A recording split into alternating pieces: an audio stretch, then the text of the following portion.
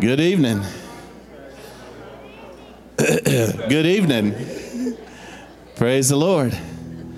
It's good to see everybody fellowshipping together. That's a great sign. Better than everybody come in and stare at each other.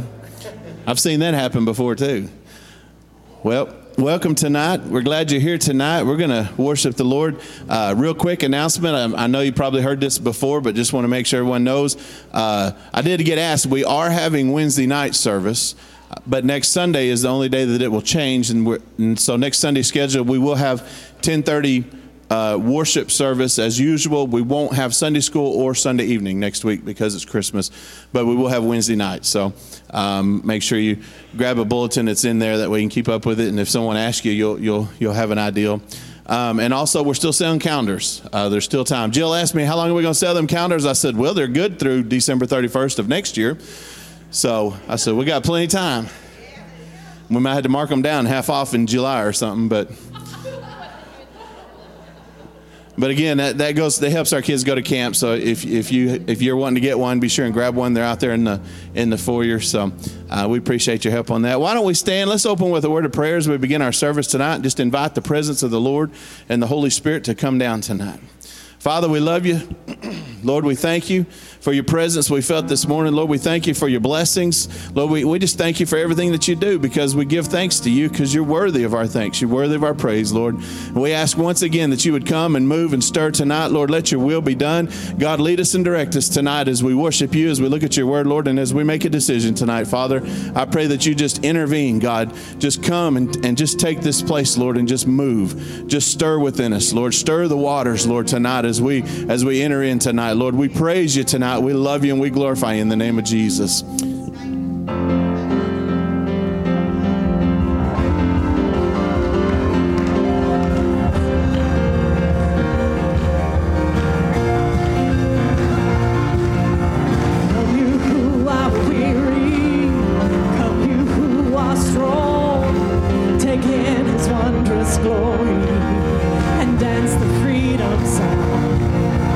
Everything revolves here around your holy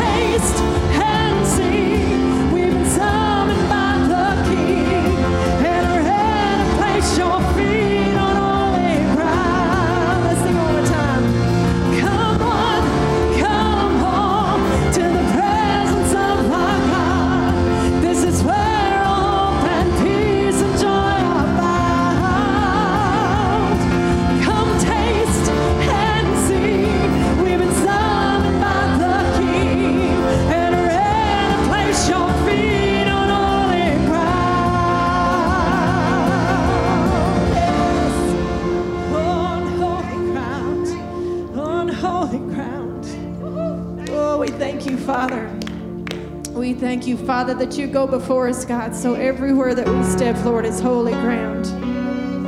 Thank you, Jesus, for your leading and your guiding. In Jesus' holy name we pray. Amen.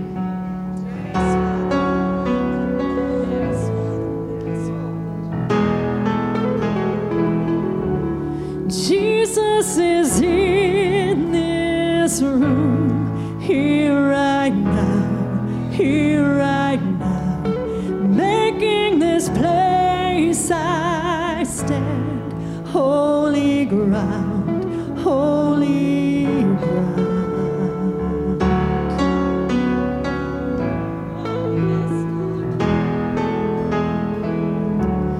Your spirit moves and breathes all around, all around. All good and perfect things flowing down, flowing down.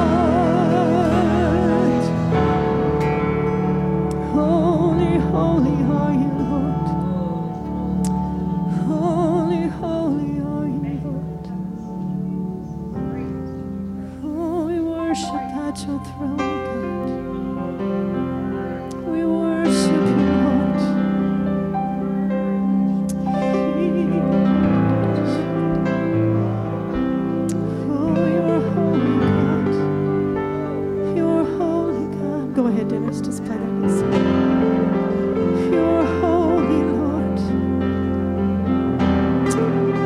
There is no one like you, God.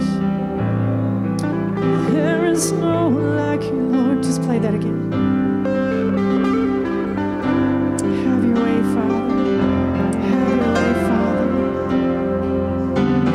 Father, we submit ourselves to your mercy tonight, God. Father, we submit ourselves before you, Lord, with our worship, Father, with our praise, God. Father, just rain your presence down on us in this place, God. Just move through all those places, God, that we keep hidden, Lord. Fill us, God, from the top of our head to the tip of our toes, Father, with your glory and your magnitude.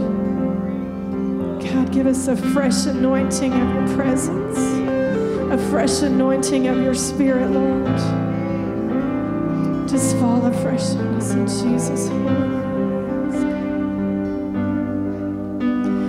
Robed in everlasting light, your glory floods the earth and fills the sky. Almighty God, there's no one like you,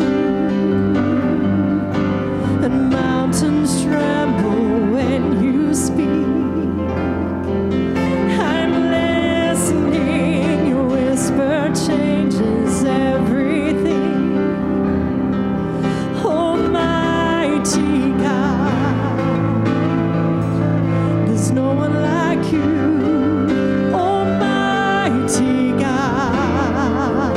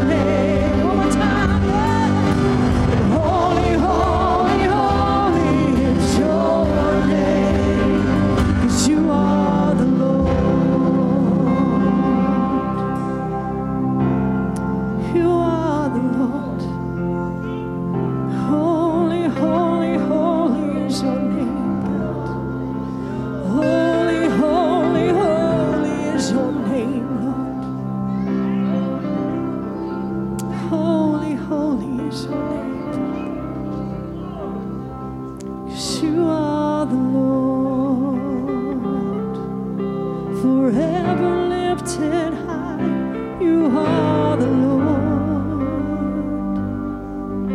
compassionate and kind. You are the Lord,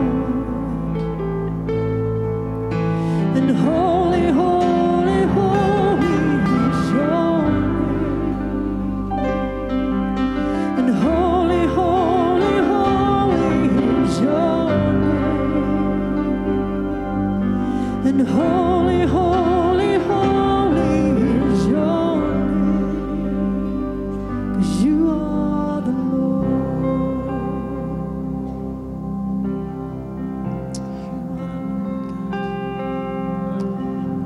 You are the Lord God.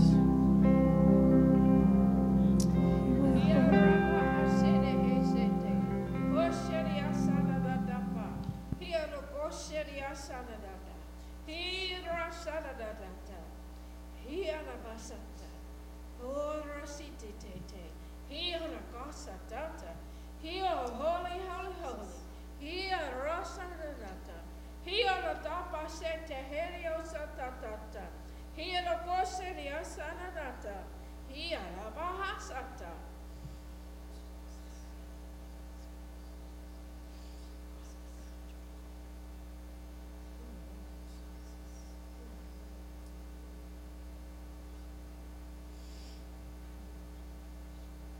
Times coming are going to be perilous. My children need to be ready. You need to be armored. You need to know your word. You need to know my word. You need to know who you serve, and you need to know how powerful I am. Or your heart will fail you, and you will faint from fear. What's coming? But I tell you, I hold my children under my armor. I hold you. I will guide you. I will lead you into the right path. Listen to me today, my children. Perilous times are coming. Be ready. Thanks. Thanks. Thanks. Thanks.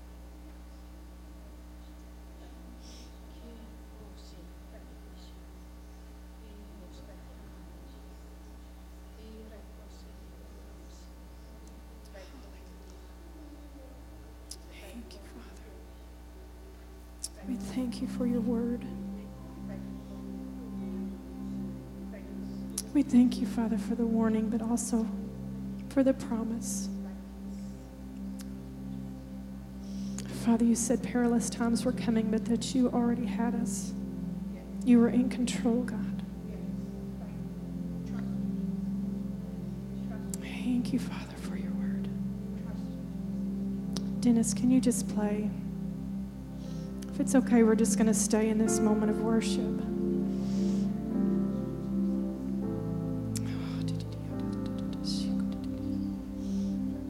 Hallelujah. Hallelujah. We trust you, God, with our lives, God. God, we submit ourselves to you. Father, I pray tonight, God, that if there's those tonight that are already in a perilous situation, God, that you just rest on their heart, God. That peace, Father, that passes all understanding. Father, help us to put our faith into action, God, and to stand on your word. Father, help us draw closer to you so that we know you better. So that there's no question, God, when a circumstances arise, that we know exactly where to turn, who to trust, who to talk to, where to go for comfort. God, we thank you in advance for what you're doing in this service, God, and what you're going to do outside these walls, God. You are so holy, Father. I don't feel like we need to move out of this atmosphere right now. We're just going to continue to worship if that's okay.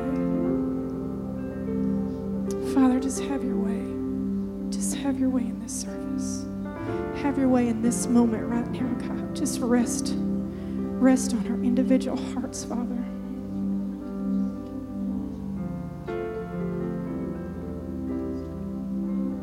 Father, I pray that if there are those here tonight that need prayer, God, just lead someone to them, God. Let them know that they're not alone. Whatever the circumstance or the situation, that they don't have to go through it alone, God. Not only are you there, but there is a physical presence here also that will stand in agreement with them.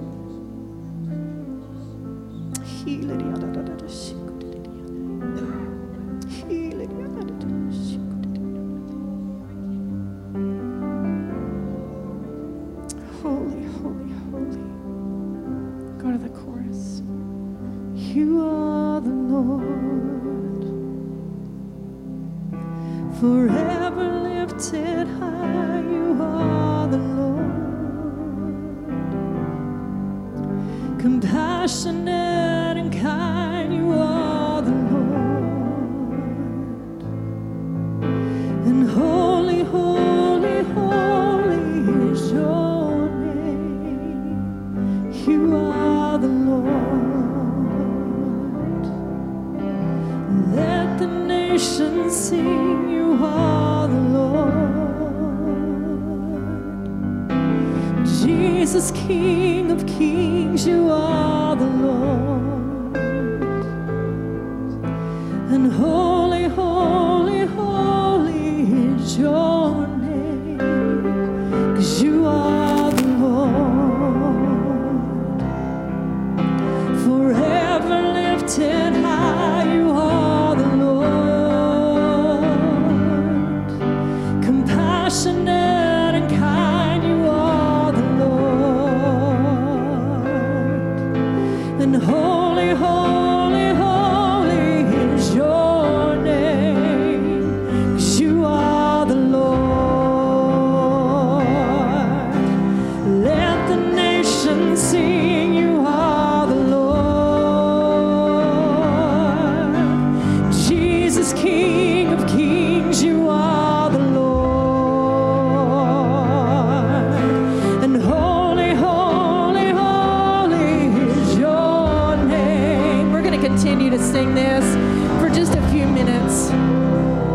If y'all have anything, if there's anything in this room that you need prayer with, you know, these altars are always open, always open. For any kind of discouragement you may have, a fear, a doubt, sickness. And I promise you, there's always going to be somebody here to pray with you, to pray for you, to stand in agreement. I just don't feel like we need to leave this place of worship right now. Father, we just lift up your people tonight. We lift up burdens, God. We lift up circumstances. Father, you are a miracle worker, God. We don't always see it, God, but we know that you're always working on our behalf. If it's not in the forefront, Father, it is behind, God. But you are always working on our behalf, God. We thank you, Father.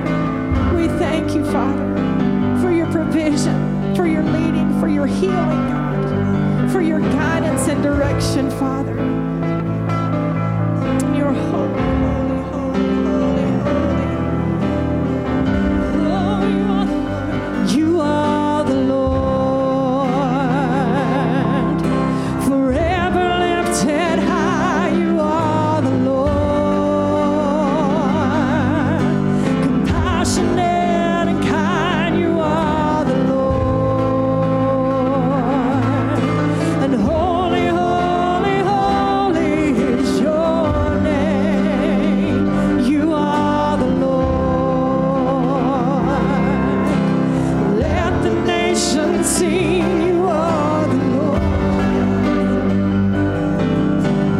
Jesus, King of kings, you are the Lord.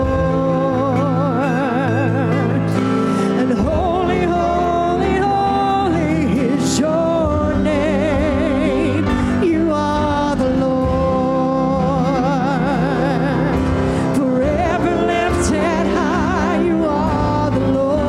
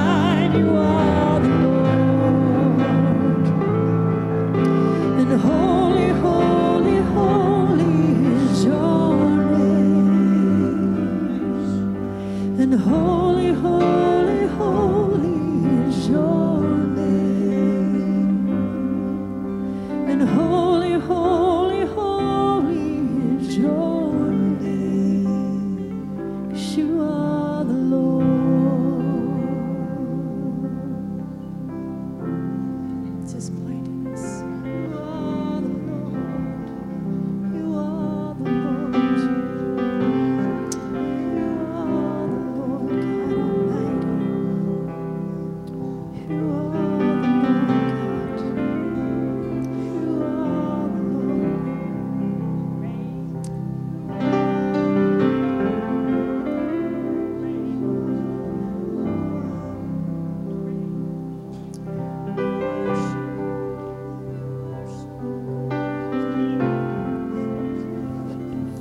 Hallelujah. We just proclaim that He is holy. He is pure. He's without fault. He can't not meet our needs because He's holy, because that's who He is. Amen. Let's worship Him just one more second. Can we just tell Him how holy He is? Lord, you're holy. Holy, holy, holy is the Lord God Almighty. Lord, we worship You because You're faithful, God. We worship You because You're true and You're just, God. We worship You because You are holy. Lord, it's not a description, it's who You are. And Lord, because You're holy, You come and You move and You touch lives, and Lord, and we thank You for that, and we praise You for that tonight. God, for those that have received a touch tonight, Lord, those that, God, as that touch is going out of this place tonight, God, into tomorrow and the rest of this week and to the rest of forever, because, God, You don't stop when church ends, because You're holy, God. Lord, You go with us and You take it with us, Lord, and we praise You tonight. Lord, we love You so much. We love You so much because You're so holy, Lord. Thank You, Jesus. Thank You, Jesus. Hallelujah. Hallelujah. Amen. May be seated. It's hard to move on from that. Just because we're not worshiping anymore doesn't mean the Lord's not here. Doesn't mean He doesn't continue to move. And so as we take time to take up our Sunday evening tithes and offering, we do this in worship to Him. We do this giving back to Him. Amen.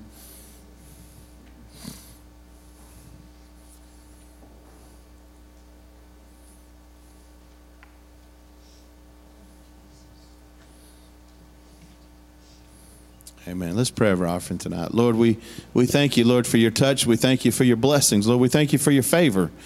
And Lord, as You've asked us, we come to that time to give back to You. Lord, we do this as an act of worship and a continual worship to You, God. And we pray that You would just, God, multiply this as You do so many times to reach the lost wherever they are, Lord, to further Your kingdom. Lord, we praise You and we give You glory in the name of Jesus.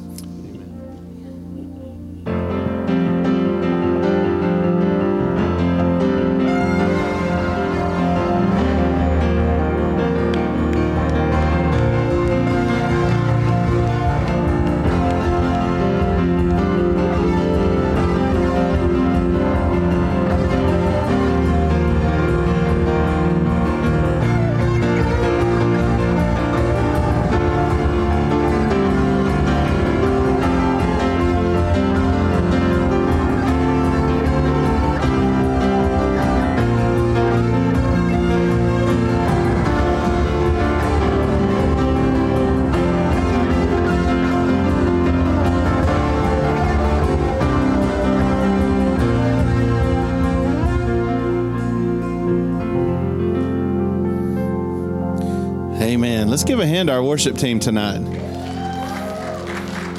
We were talking about them earlier out in the foyer earlier, how blessed we are to have a worship team. I said, yeah, we're blessed because they show up every week and they're ready and they're prepared and they lead us in worship to the Lord. And like I said this morning, I feel as we sing our praises and we lead worship to the Lord, it catches His attention. And that's why God moves among us. That's why He touches lives. Amen. Amen. Well, I'm going to try to keep this brief tonight. What time is it? I got some time.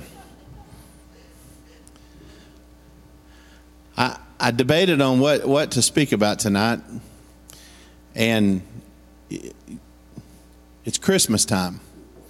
And most churches today are doing Christmas plays, they're doing Christmas programs, and so I didn't want to get away from Christmas, and I didn't want to do something really, that would, I kind of didn't want to do Christmas. We're having our service next week, but at the same time, so I really debated on it, but I kept feeling, as I was praying about it and thinking about it, the Lord was kind of wanting me to share a little bit I know you're voting tonight.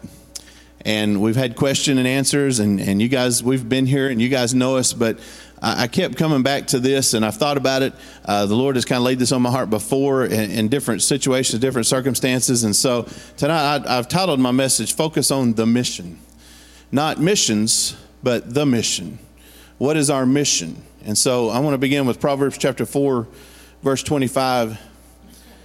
And it says, look straight ahead and fix your eyes on what lies before you. And so let's pray. Lord, I pray tonight that you would continue to move in this place. Lord, we know that you're not done. Lord, you've got more for us. And I pray as we look to your word, Lord, as we focus on the mission that you've given to us, Lord, that you would continue to move. Lord, anoint these words. Let them be your words and not mine. Lord, we praise you in the name of Jesus. Amen. What is the church's mission? As we look at focus on the mission, what is the mission of the church? I think that Jesus gave us a mission before he left. We call it the Great Commission, and it's found in Matthew chapter 28, and I'll read it to you.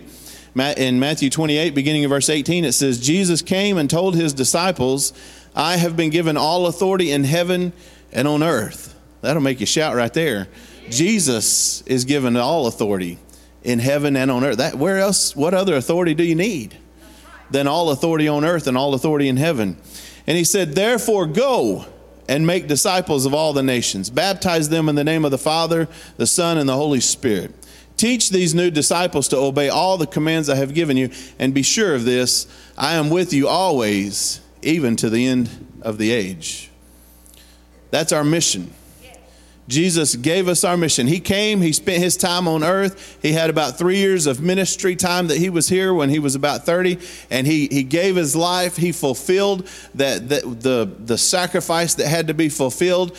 We have a new covenant with God. But before he left, he gave the disciples, and it's trickled down through the years, us now, a mission.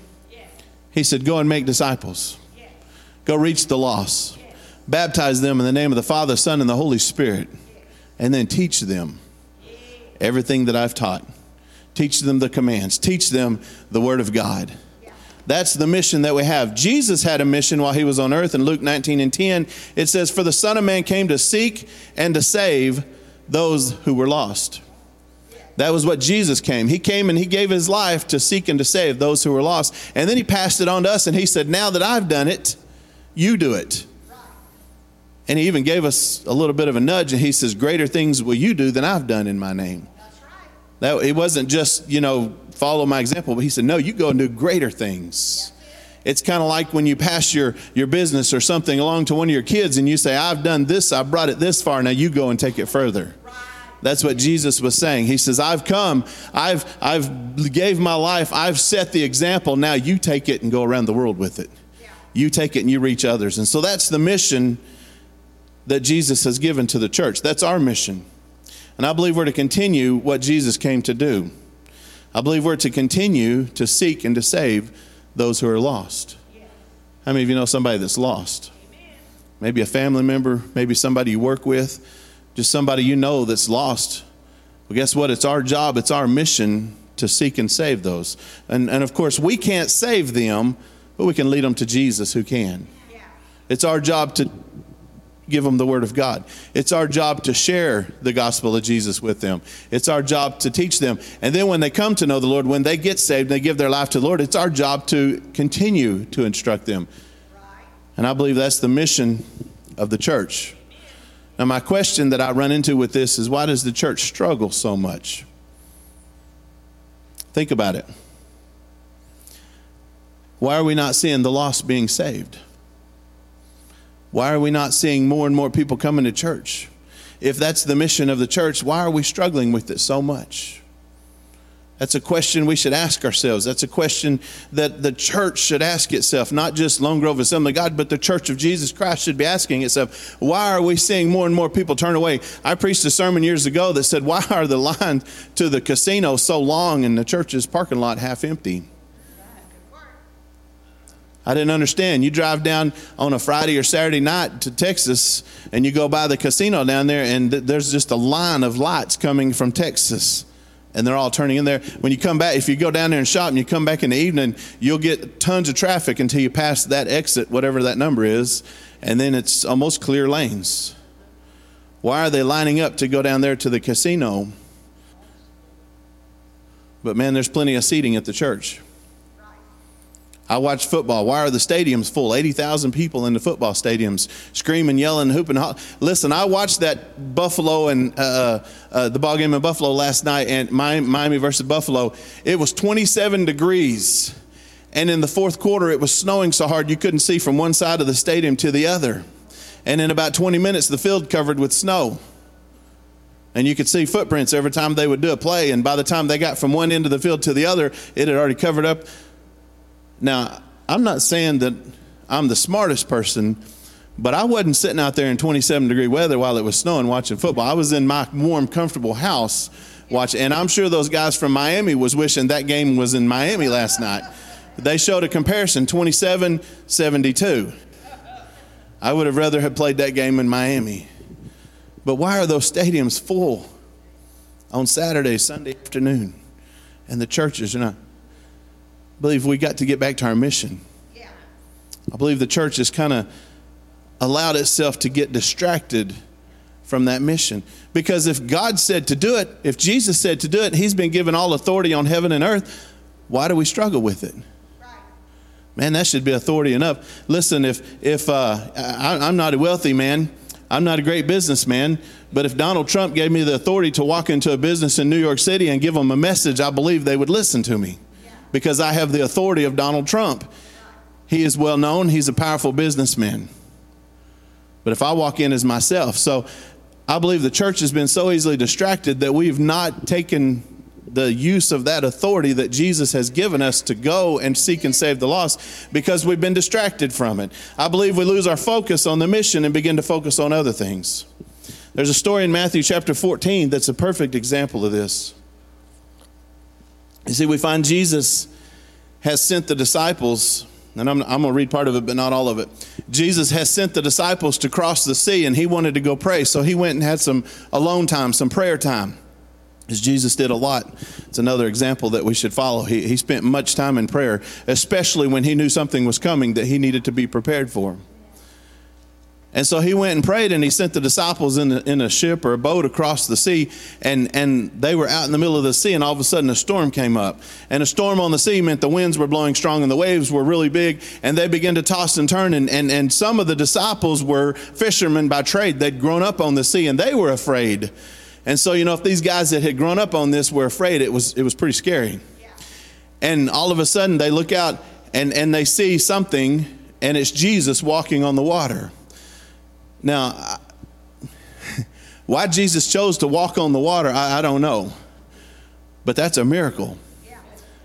Yeah. Jesus didn't need a boat. No. Isn't it interesting that when he first met Peter, it was because he needed to borrow Peter's boat to go out and float along the shore so that people could see him and hear him better, because they were pressing against him. There was such a great crowd that they couldn't be heard by everyone. And so he asked Peter, can I get in your boat and pull out from the shore a little bit so they can hear me and see me better? Why didn't he just walk out on the water then? You talk about revival. Man, that would have just killed every doubt they had. But Jesus comes walking along, and the disciples were afraid, and Jesus called out to them. And I'm going to pick up in verse 27 of Matthew 14. It says, but Jesus spoke to them at once. Don't be afraid, he said. Take courage, for I am here.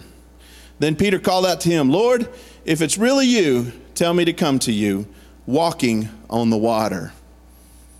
I'm going to come back to that verse in a minute. Yes, come, Jesus said. And so Peter went over the side of the boat and walked on the water toward Jesus. But when he saw the strong wind and the waves, he was terrified and began to sink. Save me, Lord, he shouted. And Jesus immediately reached out and grabbed him. You have so little faith, Jesus said. Why do you doubt me? And when they climbed back in the boat, the wind stopped, and then the disciples worshiped him, and they said, you really are the Son of God. Now, I like Peter. Peter is exciting. Peter wasn't just the sit in the church and just, go along with everything, or, he wasn't just a member, or, Peter was the guy that wanted to be up there. He wanted to be speaking. He wanted to be heard. He wanted to be seen. And sometimes he even opened his mouth when he shouldn't have, because we know Jesus said, "Get thee behind me, Satan." That would have ran me off. If I'm walking with Jesus and he's performing miracles, he's healing people, bringing people back from the dead, and I say something stupid, and Jesus said, "Get thee behind me, Satan," that's it for me. But not Peter. Peter took it as a challenge. Peter said, "I want more. I just got to know more. I got to do more." So Peter, of all people, when they were on that boat and that sea was tossing and turning and it was tough and everything was not going their way, even though Jesus, with his authority, had sent them. Think about that. Jesus, in his authority, sent them. Why would they be worried? Okay, if you read a few verses before this story, Jesus had just fed 5,000 with just a couple pieces of fish and a couple pieces of bread. And the disciples had actually been the ones to do it. Most of the miracles, Jesus laid hands or he performed it himself. But in this one, he gave the opportunity for the disciples to perform this miracle, because he prayed over it and blessed it. And he said, "Go and distribute it." And as they each took their basket, might have had one piece of fish or a piece of bread or whatever they had, maybe they were each distributing it separately. They took their basket and they went to the first person and they went to the second person and maybe the third person, and they thought, "I'm done." And then they looked in their basket, and there was more. And they went to the fourth person and the fifth person. And probably about the sixth person, they're going, "Wait a minute. Something just happened here. I don't understand this." And they went from immediately after this, Jesus says, "Get in that boat and go to the other side. I'll meet you over there." Was there no questioning why, why would they question? Jesus just performed a miracle. I looked it up. And I looked it up online, so if you go back and you check and you read through the scripture and it's different, I apologize if I didn't take the time to do that. But I looked it up and I found a chronological list of Jesus' miracles, and this was about the 18th miracle they had performed, beginning with turning water, or actually beginning with the birth of him, Mary's virgin birth. But through all the miracles that Jesus is recorded being a part of, this was about the 18th one. You would think after 3 or 4, the disciples would stop questioning him.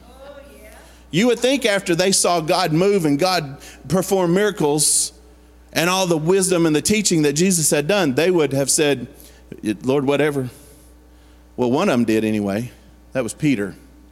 Because when they saw Jesus walking on the water, and Peter, of all people, he grew up in a boat. He knew the dangers of a storm.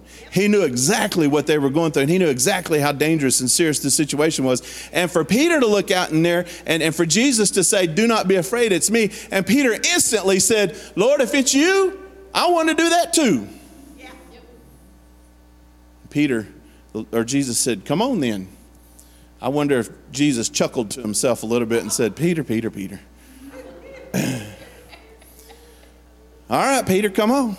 Let's see it. You ever feel that way when your kids want to do something? And you're like, "All right, let's see it." Yeah, Julie knows it because I've asked her to sing before. I stood over there by myself a while ago singing, and I was behind the speakers, and I'm like, that's why she don't let me sing. You sound really good when you're out there in front of the speakers and you can hear everybody else, but when you're by yourself. But I can see Jesus going, "Peter, okay, come on, Peter, step out." Peter stepped out of that boat. Now, I'd have liked to have seen that. I wish that was the first video recording in history so we could see Peter stepping out. I don't know if he climbed over the edge of the boat. I don't know if he touched the water. He might have just jumped over. But like I said, Peter, some of the disciples, they didn't spend much time at all on the water, but Peter knew exactly the danger of what would happen if you were not inside the boat. Yep. But see, Peter had a mission. Peter's mission was to follow Jesus. And I think no matter where or what the situation, Peter was going to follow Jesus. Because I've said this before. I believe Peter said, "I don't care what's happening in this boat. If Jesus is out there, that's where I want to be. Why would I stay on this boat with these bunch of scaredy cats when I can go out there and walk with Jesus?" And so Peter stepped out, began to walk on the water.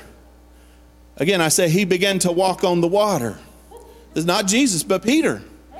And as Peter's walking on the water, he's focused on his mission. His mission is to get to Jesus. His mission is to follow Jesus because Jesus is out there. And why do you worry about the storms and the waves when Jesus is out there? And so he's walking on the water, but I think he does what a lot of times we do, and a lot of times what the church does. He got distracted. He took his focus off of Jesus, and he began to look over here because maybe a big wave crashed, and maybe it made him jump, or maybe the wind blew and it made him turn and look. But for some reason, he took his focus off of Jesus and he began to look around. And when he began to look around, reality hit him. Wait a minute. I can't walk on water. Wait a minute. I'm fixing to drown because those waves are tall and that wind is strong and this is not possible. And he began to focus on the waves and he began to focus on other things. And you know what happened? He began to sink. And he began to fall into the waves and he began to be defeated. And he lost his mission all of a sudden. His focus wasn't on his mission, which was getting to Jesus. His focus became saving my own life. How do I save my own life? How do I fix myself? And I want to tell you something. He would have lost his life that night, right there in the middle of that sea.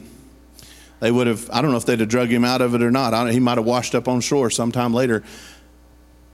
If it weren't for Jesus coming along and saying, "Oh, Peter, it's all right, Peter, I'm still here. Even though you lost your focus, even though I'm still here." And he reached down and he grabbed him and he drug him up out of that water. And you know what the exciting thing about that is? Jesus didn't drag him out and throw him on his shoulder and carry him back to the boat. He said, "Come on, Peter, let's go to the boat." And they walked together back to the boat on the water. And the wind and the waves was still there. Because the Bible says when Jesus got on the boat, then he spoke to the wind and the waves. So Peter was able to walk back through the wind and the waves. Peter was able to accomplish his mission, which was getting with Jesus, even though he had got distracted. That's hope for us. Because some of us need something. Some of us have a mission. Some of us have somewhere we need to go. We need to be with Jesus, and we get distracted from it. But Jesus is there to pick us up and pull us back up and say, "It's okay, I've got you. I'm going to take you. I'm going to make sure you make it." See, I feel like Peter, sometimes the church loses its focus. I think sometimes we get our eyes and our focus off of what our mission is. And I think that's why the church struggles so much. And I think that's why, I'm not just talking about Lone Grove Assembly, I'm talking about any church, the Church of Jesus Christ. Because he left all of us that mission to reach the lost, to make disciples. And once they're saved, to disciple them and to grow them and to teach them to be spiritually mature. As Paul said, "I can't feed you what I need to. I can't teach you what I need to because you're like babes in Christ. You can't handle meat and potatoes because you're still on milk." And that's our mission, is to help people grow and to help them. How many times has the church witnessed a move of God, and then weeks or months or even years later, we're back where we started? You guys have made the statement, we've seen this church full. We've seen this church moving. We've seen revivals. We've seen God move like he did a while ago. We've seen that happen time and time again. We've seen the doors have to be open every night because there was revival, because God was moving, because we were seeing God stir, and we saw people getting saved and healed and delivered. But yet, that's not where we are now. I think sometimes we get distracted by other things. And I believe if we become a church that follows the mission of Jesus Christ and we maintain focus on that, nothing can stop us. I don't think anything could stop us, because Jesus was given all authority in heaven and all authority on earth, and that authority he gives to us to fulfill that mission. I don't think anyone could stop us. See, I think every department in church, every ministry in the church has a mission. And I think we get distracted in those ministries as well. I feel like sometimes it's so easy to begin to look at other areas and begin to look around, and we take our focus off of what our mission is. And I feel like as a church, we need to make sure that our focus continues to stay on the mission that we're given. See, we have a mission as the church, but we also, each department, each ministry in the church has a mission and a focus. And I think the reason some of those ministries suffer is because we've taken our eyes off that mission and we begin to focus on other things. What are some things that churches focus on that's not part of the mission? We hear this all the time. Well, the music. It's not my type of music. The carpet is not my color. Listen, there's a church I grew up in. I don't know why they did it. But at one point, many, many years ago, they put red, cranberry red carpet and a big white dove right here. And they put one out in the foyer. And for years, they've talked about taking that out, and they never have because they can't agree what to do. It's interesting. And I've heard so many arguments about, well, we can't take that out because so-and-so put that there. And that was 40-something years ago. That person's, I don't know where they are. They're not, I don't think they're dead, but they're not here. And there's arguments over that. And I see and I say, man, the mission of the church, they've lost their focus because they begin to focus on this. Man, I've seen churches tore apart because of the music that was played. They want to sing a hymnal. Listen, I love my granddad. My granddad was a preacher, and he pastored churches in the 50s, and I don't know when all back in the day.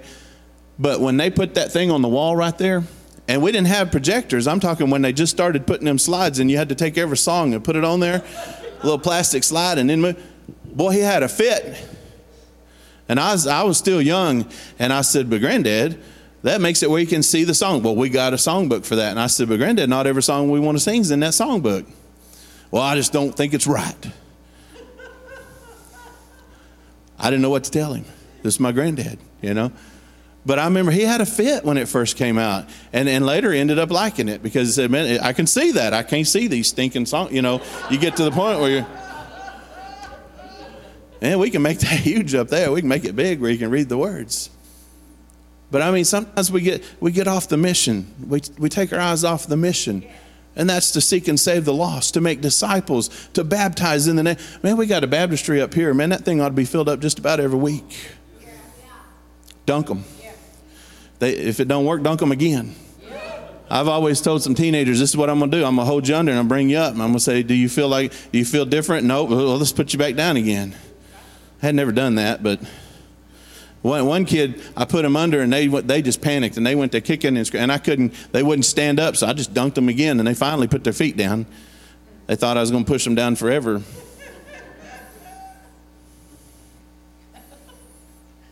Listen, I've seen this happen in churches. We get our focus taken off our mission. We begin to look around at other people. We begin to look around at other churches. We begin to get jealous. We begin to say, well, if we had such and such, if we had this and that. That's not how it works. God didn't give us that. If he did, we'd be over there. God gave us a mission. Our mission is to reach the people, to seek and to save the lost, to make disciples. Disciples means going beyond just seeing them come down and confess their sins or saying a sinner's prayer. Making disciples means we stick with them and we teach them and we do what we have to do to make sure they make heaven, to make sure they don't go back. Jill works, y'all know this, Jill works with reentry through the Chickasaw Nation. When they get out of prison, they can come and they'll help them get jobs. They'll help them pay their fines. They'll help them get driver's license. They'll give them a place to stay. They'll give them a job. It's one thing to turn them loose and say, good luck. It's another thing to say, hey, come on, we'll help you. Let me help you. Let me get you where you need to be. Let me make sure that you're taken care of. They take them to the clinic. They take them wherever they need to go. They do everything they can to help. They bend over backwards. Even sometimes they don't pass their drug test and they still work with them to get them in rehab and they work with them. Man, that's where the church ought to be. We've taken our eyes off the mission. We've lost our focus of the mission so much that we'd rather talk about people than help them. And that can't be right. We've got to put our focus on Jesus. And just like Peter, if we'll keep our focus on Jesus, man, it don't matter what the devil does. It don't matter what he brings against us. It don't matter what he says about us. It doesn't matter what happens. We're going to walk on top of it just like Jesus. As long as we don't take our eyes off and begin to focus on it. That happens so many times. We begin to focus on the things around us.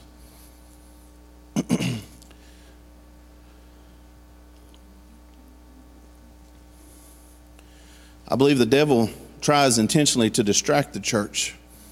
I believe he sends things into the church to be a distraction, and we take our focus off of our mission. Sometimes he sends people into churches to be a distraction, people to stir up trouble. The Bible says someone who causes division, stay away from them. It says to run away from them, to get away. It says it several times, to stay away from those who cause division. The devil will send someone into the church to cause division just so he can take our focus off of our mission. And if we could take our focus off for just a minute, it may be years before we can get it back on there. And sometimes, like Peter, we may end up drowning except the Lord come along. See, this is what happens so many times too. And so many people, they get in a situation, and when the Lord reaches down and says, I'm here to help you. No, I got this. I don't need your help. If Peter had done that, Peter would have died. But when Jesus reached down, he reached up and he grabbed Jesus' hand, and Jesus pulled him up. And then again, they walked back to the boat together. We've got to not allow the enemy to come in and cause distractions, to cause division in the church. Because I believe if the church keeps its focus on the mission, I believe if our youth group keeps its focus on the mission, if our children's church puts its focus on the mission of reaching kids. I've shared the statistics with you, and I've got these memorized. The biblical research in the Barna, which does biblical Christian statistics, says that by the time a child reaches 13, they've already decided what they will believe for the rest of their life. In other words, they know whether they've established whether they believe in God or not. They've established whether they believe they need Jesus to go to heaven or not. And any belief, not just Christian, but they've established by the time they're 13 years old. And I believe the statistic says that 83%, I think, of people who are saved were saved by the age of 14 years old. There's a 5% chance that kids between 14 and 18 will get saved, and a 6% chance from 19 and up. Those are low statistics. We got to reach our kids. We've got to put that mission in our kids and say we've got to reach the kids, because that's such an important part. 83% of people who are saved today say they got saved before the age of 14. 83%. That's 17% that get saved after 14 years old. And that's startling. That ought to tell us the importance of having kids ministry and reaching the kids. That ought to put our eyes focused straight on, we've got to reach kids. We've got to do everything within our power to reach kids and share the gospel of Jesus Christ with them. Because if they don't believe in Jesus by the time they're 13, chances are they never will. And we see that. How many young adults do we see in the church today? How many 30 and 40-year-olds are we seeing in the church? They're not coming in groves. And it's a low chance that they will. We've got to reach them. Our children's church has got to focus on the mission of reaching kids. Royal Rangers and Missionettes, or girls ministries as they call it now. We've got to establish that focus in them, the mission of reaching young boys and young women and teaching them how to be godly men and godly women. We've got to focus on young adults, because it may be a 17% chance, but man, I'll take them odds. If we can reach 17, let's increase that. The only way that'll change is by us focusing on that mission and reaching them, sharing the gospel of Jesus with them.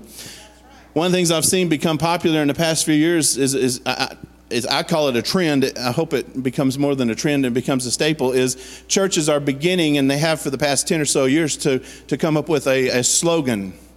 I don't know what else to call it, but a slogan. And you'll see them on their, the church. They'll put the church name, and then they'll have their slogan. And one of them that I've seen is a friend of mine's church, and they say their slogan is loving God, loving people.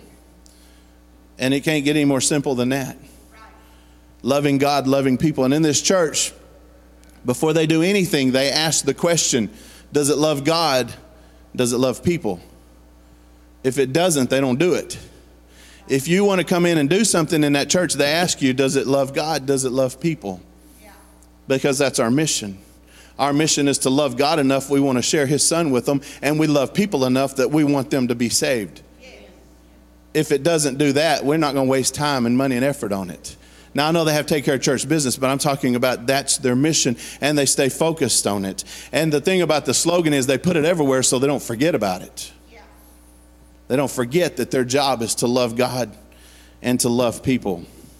If we do that, we can accomplish our mission of reaching the lost. And I love that question they asked. Does it love God? Does it love people? We're going to have an Easter egg hunt. Are we loving God and loving people through that? Or are we just doing it for the fun of it? Are we just doing it so our kids will have something? And if we're not loving God and sharing the gospel of Jesus with them, we're not loving people enough to care about them. You know, if we have a picnic, are we loving God? Are we loving people through it? If we have any event that we have, are we loving God? Are we loving people? I love that. I'm not saying we need to adopt that slogan, but I think we need to adopt that attitude. Yeah. Are we doing this because we're loving God and we're loving people, or are we just doing it just to do it? Are we putting a big dove in the floor? That was back in the big TBN days, and that's, you know, the churches, they were modeling after TBN. The cranberry red got me more than the dove did. That was, I guess you could spill grape juice on it and nobody would know. But I pray that this church stays steadfast focused on the mission of reaching the lost and discipling them. That's always been my goal, is to, you know, there's 100 different ways we can do that. And some people say, well, why do you do this? Well, because that's my way of reaching that kid. If it reaches one teenager, I'm willing to do it. Yeah. If it'll reach one kid and they'll get to know Jesus and they'll learn that Jesus is the way, the truth, and the life, and the only way to get to the Father, let's do it. Right. Because it's loving God and it's loving people, because it's focused on the mission. Yeah. So many times we take our focus off. We begin to focus on other things. I've seen ministers do this. They have a ministry. They're supposed to be growing and they're supposed to be working, but they begin to take their eyes off and focus on someone else's ministry, and their own ministry begins to suffer. And that's why I said we can't focus on other churches. Listen, I'd love to have the attendance that the other church in town has. They have a great attendance with youth. But I can't focus on them. I can only focus on reaching the ones that come here. I can only focus on going out and reaching more to come here. It would be, I mean, if we get tied up in a challenge between churches of seeing who can bring the most people in, then we're not focusing on our mission of reaching the lost. We're focusing on filling the pews. We have to be careful that we don't begin to focus on others. In youth, a week or two ago, we read the passage that says, don't compare yourself to others, for you're responsible for what you do. That's right. God give us a mission. Our mission is to reach the lost. Amen. The text I began with tonight, I'm going to close with. It says, look straight ahead and fix your eyes on what lies before you. I believe that should be our goal. It's what our goal is as a church, to look straight ahead and fix our eyes on. If Peter had done that, if Peter had just looked straight ahead and fixed his eyes solely on Jesus and not cared what was going on around him, he would have walked on that water. And listen, I get excited when I think about this, because imagine when Peter got back in the boat. Matthew recorded this. I looked to see. It's not in Mark, Luke, and John. You know why? Because I'm sure when Peter got in the boat, he said, what's the matter? What are you guys scared of? Look what I did. I'm surprised Matthew even recorded it. You know, Mark was like, you know, Jesus walked on the water, but he didn't mention nothing about Peter. He didn't want to be, well, you know, I was too scared to walk on the water. But can you imagine Peter? We know Peter's character. Peter was not the quiet guy to humbly admit, yes, the Lord blessed me in the Lord. No, Peter was like, did y'all see what I did? Did you see me walk on that water? Man, I think a shark tried to bite my foot. I had to shake him. You know, there ain't no sharks in the... I mean, think about it. Peter got back to the boat. He was happy. Yeah. And the rest of the disciples were, wow. Yeah. Not at what Peter did. You know, they didn't care about Peter. They was like, wow, you truly are the Son of God. 18 miracles later, they finally decide Jesus is the Son of God. Yeah. Took Peter getting out walking on the water. Yeah. But I mean, that's exciting. And here's the thing. Each one of the miracles that we see Jesus perform, we see great celebration and people saved afterwards. Even I talked about last week the miracle of Peter and John healing the lame man, and he went into the temple during the time of prayer and was shouting and rejoicing, and the people said, wait a minute, wasn't that guy out there? Peter and John didn't get distracted by the fact they didn't have no money, or they didn't get distracted by the fact they were supposed to be going to prayer, or the worries that they had right after Jesus had left in the day of Pentecost, and the high priest was upset with them because they were starting a new church and they were rivals and they were bringing new converts, and the high priest was trying to find the new Christians and the leaders, and Saul was out there trying to kill them and destroy them, and they didn't get all worried about that. They kept their focus on what Jesus said, to go out, reach the lost, make disciples, heal the sick, tend to the needs. And because that, they healed that man, or they prayed, or Jesus healed him, but they were used to heal him. And he went in there, and the Bible says a couple more thousand people came to know the Lord. Yeah. Man, imagine if we could stay focused and we begin to see some miracles. We begin to see God move. How many people would come to know? If you've ever looked at the Welsh revival, it didn't begin by having a big name speaker and a big name band come in. This is over in England and we're in that area, Welsh revival. I forget the years. It began because a man came to church one Sunday night and he says, I would like to talk to you about what the Holy Spirit has done in my life. And after the service was over, a few of them, and they were mostly young people, stuck around and said, we want to hear about this Holy Spirit. He probably called it Holy Ghost. They said, we want to hear about this Holy Ghost and what he's doing. And he began to share with them, and the Holy Spirit fell on that place, and they were up half the night. People in town, they saw the windows in the top of the building because that's how they cooled the place. And they saw the lights on in the church late. And then next day they were asking people, what's going on at the church? And they said, oh, you got to come. You got to come see what God's doing. And the next day the place was full. And before long, the entire country was in revival. Simply because somebody said, I need more of Jesus. I've got my focus on the mission that he's given me. And it may be late at night, but I'm not going to take my focus off. It may be uncomfortable because I'm sure the preacher of that church, whatever his title was, said, I'm going to go on home, lock it up when you get done. Because the Bible, the history says it was just a bunch of young people that stuck around. They were excited. And the regular church folks that had taken their eyes off the mission, their focus off the mission, they went on about their business. They come back the next night because they want to know what was going on. Yeah. But God moved through that.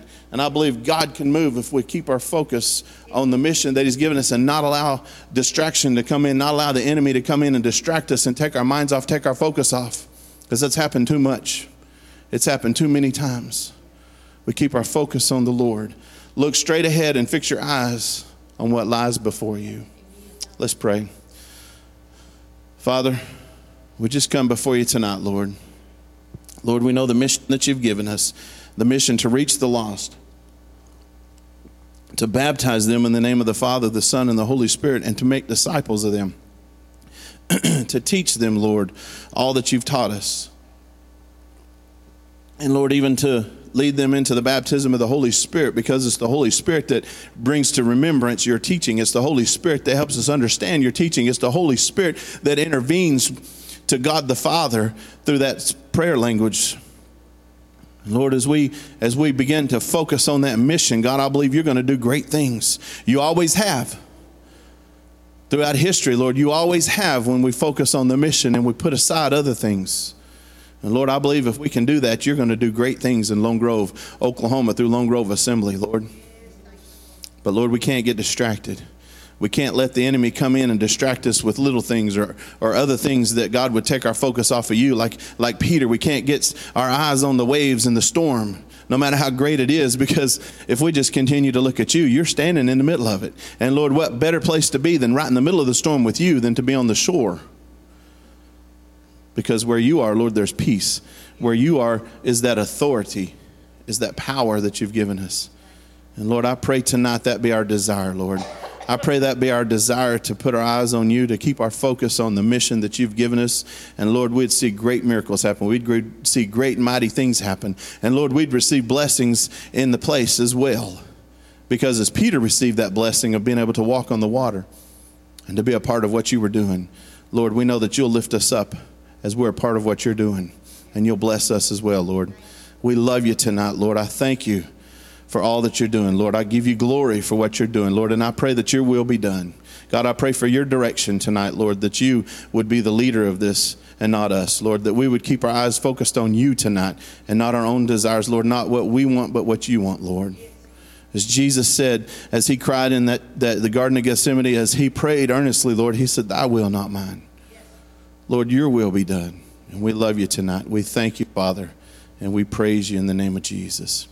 Hallelujah. Amen. Amen.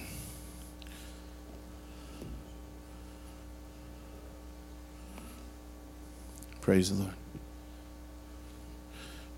I'm not sure who I need to turn it over at this point.